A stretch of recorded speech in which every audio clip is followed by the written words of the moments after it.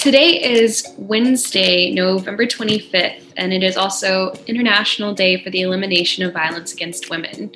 I'm Grace. I'll be hosting Handful this week, along with Shireen Elnaga, who is a contributor to Novel Hand. So this week we're going to talk a bit about a collaborative article we worked on highlighting this International Day for the Elimination of Violence Against Women. So Shireen, would you like to give us a bit of an introduction to what this day is all about, why we should care about it, and what about these issues really matters today? Yes, of course. Thank you so much, Grace, for co-authoring this article with me and collaborating, and also for hosting and co-hosting this podcast. I'm so excited to be on and so excited to contribute another article to Novel Hand. So today, as Grace mentioned, is the 25th, which marks the 39th year celebration of the International Day for the Elimination of Violence Against Women. And so this day was originally founded in 1981, and it was inspired by women's rights activists and also demanding attention to gender-based violence across the world. And so the UN, along with its General Assembly, started passing actions, and one such action was Resolution 48104, which was adopted in 1993 by the General Assembly. And it's also known as the Declaration on the Elimination of Violence Against Women. And this resolution outlined a future of a world without gender-based violence. And so, although the future and the hope is to have a gender-based violence-free world, that yet is not the case, and that is still why we should care so much about gender-based violence as it is still occurring today in 2020. It's still a salient issue, especially since COVID-19 hit, and we're seeing increased rates of domestic violence. We're also just seeing increased rates of violence in general. People are trapped in their homes and locked in their homes, sometimes with their abusers, which is causing some of this. And also just generally, we are still seeing violence against women and against non-binary folks all across the world today. And so this resolution is essentially supposed to encourage governments. It was passed by the UN, just as a reminder. It's supposed to encourage governments, international organizations, NGOs, etc., to essentially recognize the importance and the need to reduce gender-based violence and to reduce violence against women. And it's also supposed to encourage the organization and programming of things or programs that help to raise awareness about this issue and also to combat this issue of gender-based violence across the world and also within the United States.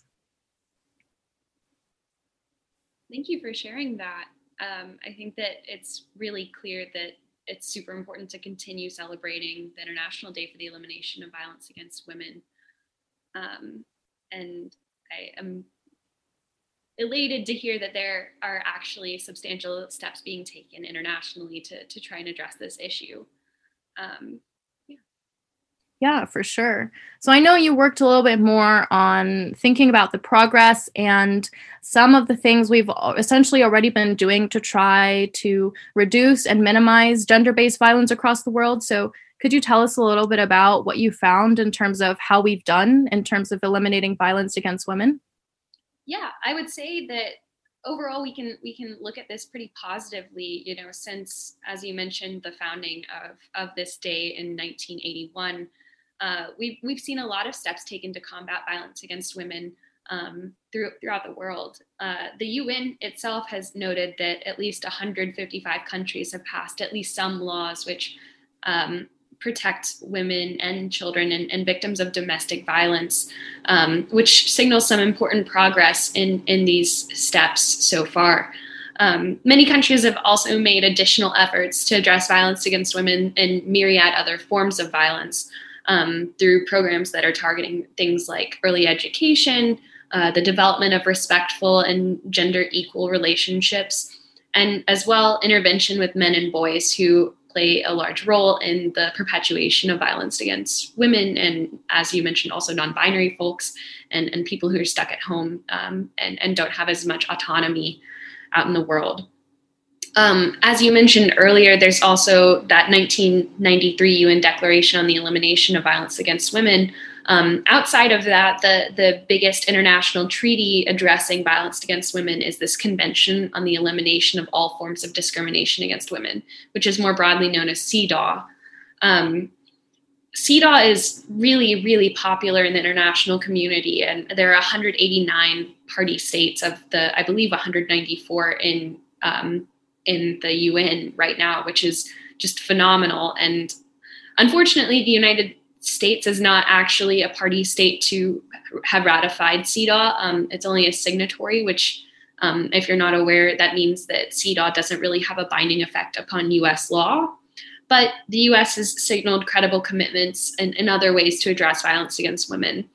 I think that we can look at all of these international laws as signals that regional and global norms about women's rights and gender equality have changed in the past 40 years since this day was first instituted.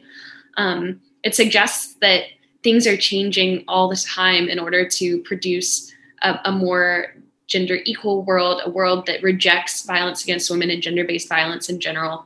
And we can look to specific countries to see the really ambitious policy goals that they've implemented toward this end to see that kind of progress. Some of the most successful programs are resources and support for survivors of violence themselves, data collection programs that try and precisely estimate what instances of violence against women are taking place, as well as looking at reform of domestic attitudes and behaviors, which are really important for preventing the persistence of gender-based violence. On the more negative side, there are certainly many challenges that remain for eliminating gender-based violence. We've talked a lot today about these laws that help prevent domestic and intimate partner violence, but other types of violence against women still must be addressed and remain really pressing throughout the world. Female genital mutilation, trafficking of women and girls, forced child marriages, these are all things that are pretty widely practiced. Notably, the UN has found that there are several countries in West Africa where more than 9 out of 10 women under the age of 49 have experienced female genital mutilation. And similarly, the UN Department of Economic and Social Affairs has found that 1 in 5 women globally between the ages of 20 and 24 were married before the age of 18. And these forms of violence against women are not isolated. They often contribute to further forms of violence against women, making women more susceptible to experiencing domestic and intimate partner violence in the future, or facing other forms of violence, including very public forms of violence in addition to these private forms of violence that we've talked about. So there are certainly these persistent forms of violence that need to be addressed and need to be incorporated into the talks about how we can make progress and what steps we can take in the future. One other thing that I think is important to mention as a challenge to reduce violence against women is the disproportionate effects that female parliamentarians experience of violence. And while these forms of violence are often not physical violence, the psychological violence that women parliamentarians report is so widespread that 82% of female legislators have reported they've been sexually harassed in office, they've experienced death and rape threats, they've experienced sexist remarks. And even though we're seeing promising steps in terms of women's representation in office, it's very important that we consider how a greater presence of female parliamentarians, female legislators can help advocate for laws that are really sensitive to the demands and the voices of victims of violence, and particularly female victims of violence. Thank you so much, Grace, for going through all of that and giving us, the full rundown of both, some of the progress that we've made internationally as a nation, but also a lot of the challenges that you brought up. Obviously, another reason why this issue is so salient is because there are still so many challenges. Just like Grace said, even though we're seeing more representation, for example, folks who are representing aren't necessarily safe. So it's important that we protect the women who are representing us in legislature, for example, or protecting women who may not live in the United States but are living outside and have certain norms that are perpetuating more forms of violence against women. So it just speaks to essentially the saliency of the issue even more, and essentially gives us more motivation to try and tackle some of these challenges that we are still seeing. And this annual celebration kind of serves as a reminder that every year, every day, really, we should be looking at this issue and thinking of potential solutions to reduce violence. And another challenge I'd like to, discuss a little bit with you is the effect of COVID-19 and the pandemic, because this certainly has worsened a lot of the outcomes when it comes to violence against women, particularly for domestic violence and intimate partner violence. And so I've heard of a term, shadow pandemic. So Grace, would you mind talking a little bit about what that means and talking about a little bit of what the pandemic and COVID-19 means for survivors and potential victims of domestic abuse and intimate partner violence? Yeah, absolutely. Thank you for bringing this issue up. And like you said, we've seen with the COVID pandemic and people being more isolated that rates of domestic violence and intimate partner violence have risen. And as well, we've seen that victims are being forced to stay at home in close quarters with their abusers. You mentioned the term the shadow pandemic, and that's this term for the double pandemic that's taking place, that's in this very private sphere of the home, where this increase in domestic and intimate partner violence is really being exacerbated by the fact that women, children, victims of violence in the home are not able to get away from their abusers or able to seek out resources. While in some places calls to domestic violence services have increased, there's also been this really harrowing finding that in some places calls are dropping. And we can only assume that this is because victims don't have the opportunities to safely and privately seek out this necessary help and seek out these services that could allow them to get out of these unsafe conditions at home. And so while it's encouraging that we have so many policies that address domestic and intimate partner violence that can help reduce the prevalence of this violence, it's really important that during the pandemic, when people are especially isolated and forced to spend more time at home, that we think about alternative ways that we can support potential victims or survivors of this violence. Specifically, some of the actions that main advocates in this sphere have talked about include taking action to prioritize some essential services like shelter and support, since it might be difficult to get out of an abusive home right now, as well as providing some economic support and stimulus packages that can allow for economic independence and broader recovery after the pandemic ends. I want to circle back to something that you mentioned in your last comment about the importance of perspectives. And I was hoping that you wouldn't mind sharing a bit more about the sorts of advocates and organizers who've been involved in this fight against violence against women, and particularly which voices we can listen to as members of the Novel Hand community, outside of just those very institutional voices like the United Nations, for example, or like a federal or national government. Yes, absolutely. Thank you so much, Grace, for that question. As much as the UN and international institutions such as the United Nations do make a lot of headway in terms of policy and thinking about policy and data when it comes to international rates of violence against women, I think it's very, very important to address the type of grassroots organizing, community work, and activism and advocacy that folks have been doing on the ground and continue to do on the ground, and have been doing that for years and years, for decades. And some of these voices, particularly marginalized folks, and particularly women of color, more specifically Black trans women, have been at the center of activism and organizing specifically against gender-based violence.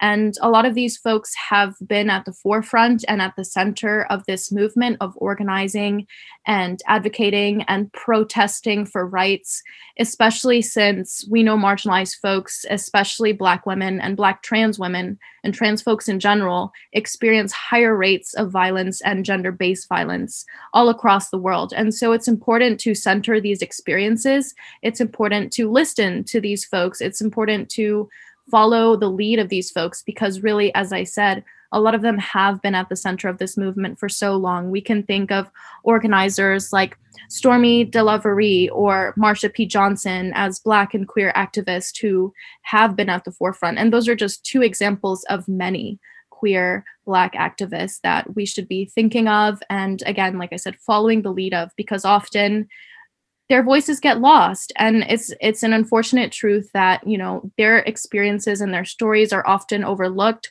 not only in data gaps, but also just in lived experience and story and in policy. And so it's important that all of these mechanisms that we're using in order to try and influence and encourage change reflects the very people who need to see that change the most, including marginalized folks who have been at the very forefront of this action for a very long time. I absolutely agree with everything you just said. And that's certainly something that's been at the forefront of my mind too, as we've been writing this article this week, thinking about what voices we need to incorporate into the conversation and how we can amplify the perspectives that can enable us to provide more comprehensive solutions to address the elimination of violence against women. With that said, I think that we can kind of wrap up this podcast. Do you have any last thoughts before I kind of wrap things up a little bit? No, I'm just really glad that we could, you know, again, highlight some of the action items potentially, like you said, supporting survivors, the importance of mutual aid, and maybe potentially, especially with COVID and the winter coming, you know, donating things and donating funds to shelters and organizers who are doing this work and trying to protect survivors in a trauma-informed and transformative justice lens. I think that's really important to stress. But otherwise, it's been such a pleasure being on both this podcast and thinking about this issue with you. Yeah, well, thank you. I feel like you wrapped it up better than I could. No worries at all. No, it's definitely been a pleasure, and you've done a great job as well. Yeah. So just to kind of recap, today we've been talking a lot about the International Day for the Elimination of Violence Against Women. I think that we can look at this in a really positive manner. We've made substantial progress internationally, domestically, regionally, in all these different ways. And while there are many lingering issues and lingering challenges that we need to address, I think that it's super important to consider how we as individuals can make a difference too, and not just observe the progress made by these large institutions like the United Nations. So as individuals, as members of the Novel Hand community, some of the things that I believe we can work personally on including lending our support to the activists and organizations that are really championing an end to gender-based violence, especially, you know, with a mind to what Shireen brought up with amplifying these marginalized voices that have been at the forefront in so many ways at advocating for this issue. Some of the other things we can do include working with programs that provide resources to survivors, advocating for more inclusive domestic policies that address gender-based violence in all of its forms, and also pushing for changes in our own communities to the attitudes and behaviors of individuals, especially through the form of education, something like what we're doing here by having this podcast episode and by writing this article. So thank you again, Shireen, for being on today. This has been a Handful podcast episode, and we hope that you join us again on Novel Hand soon.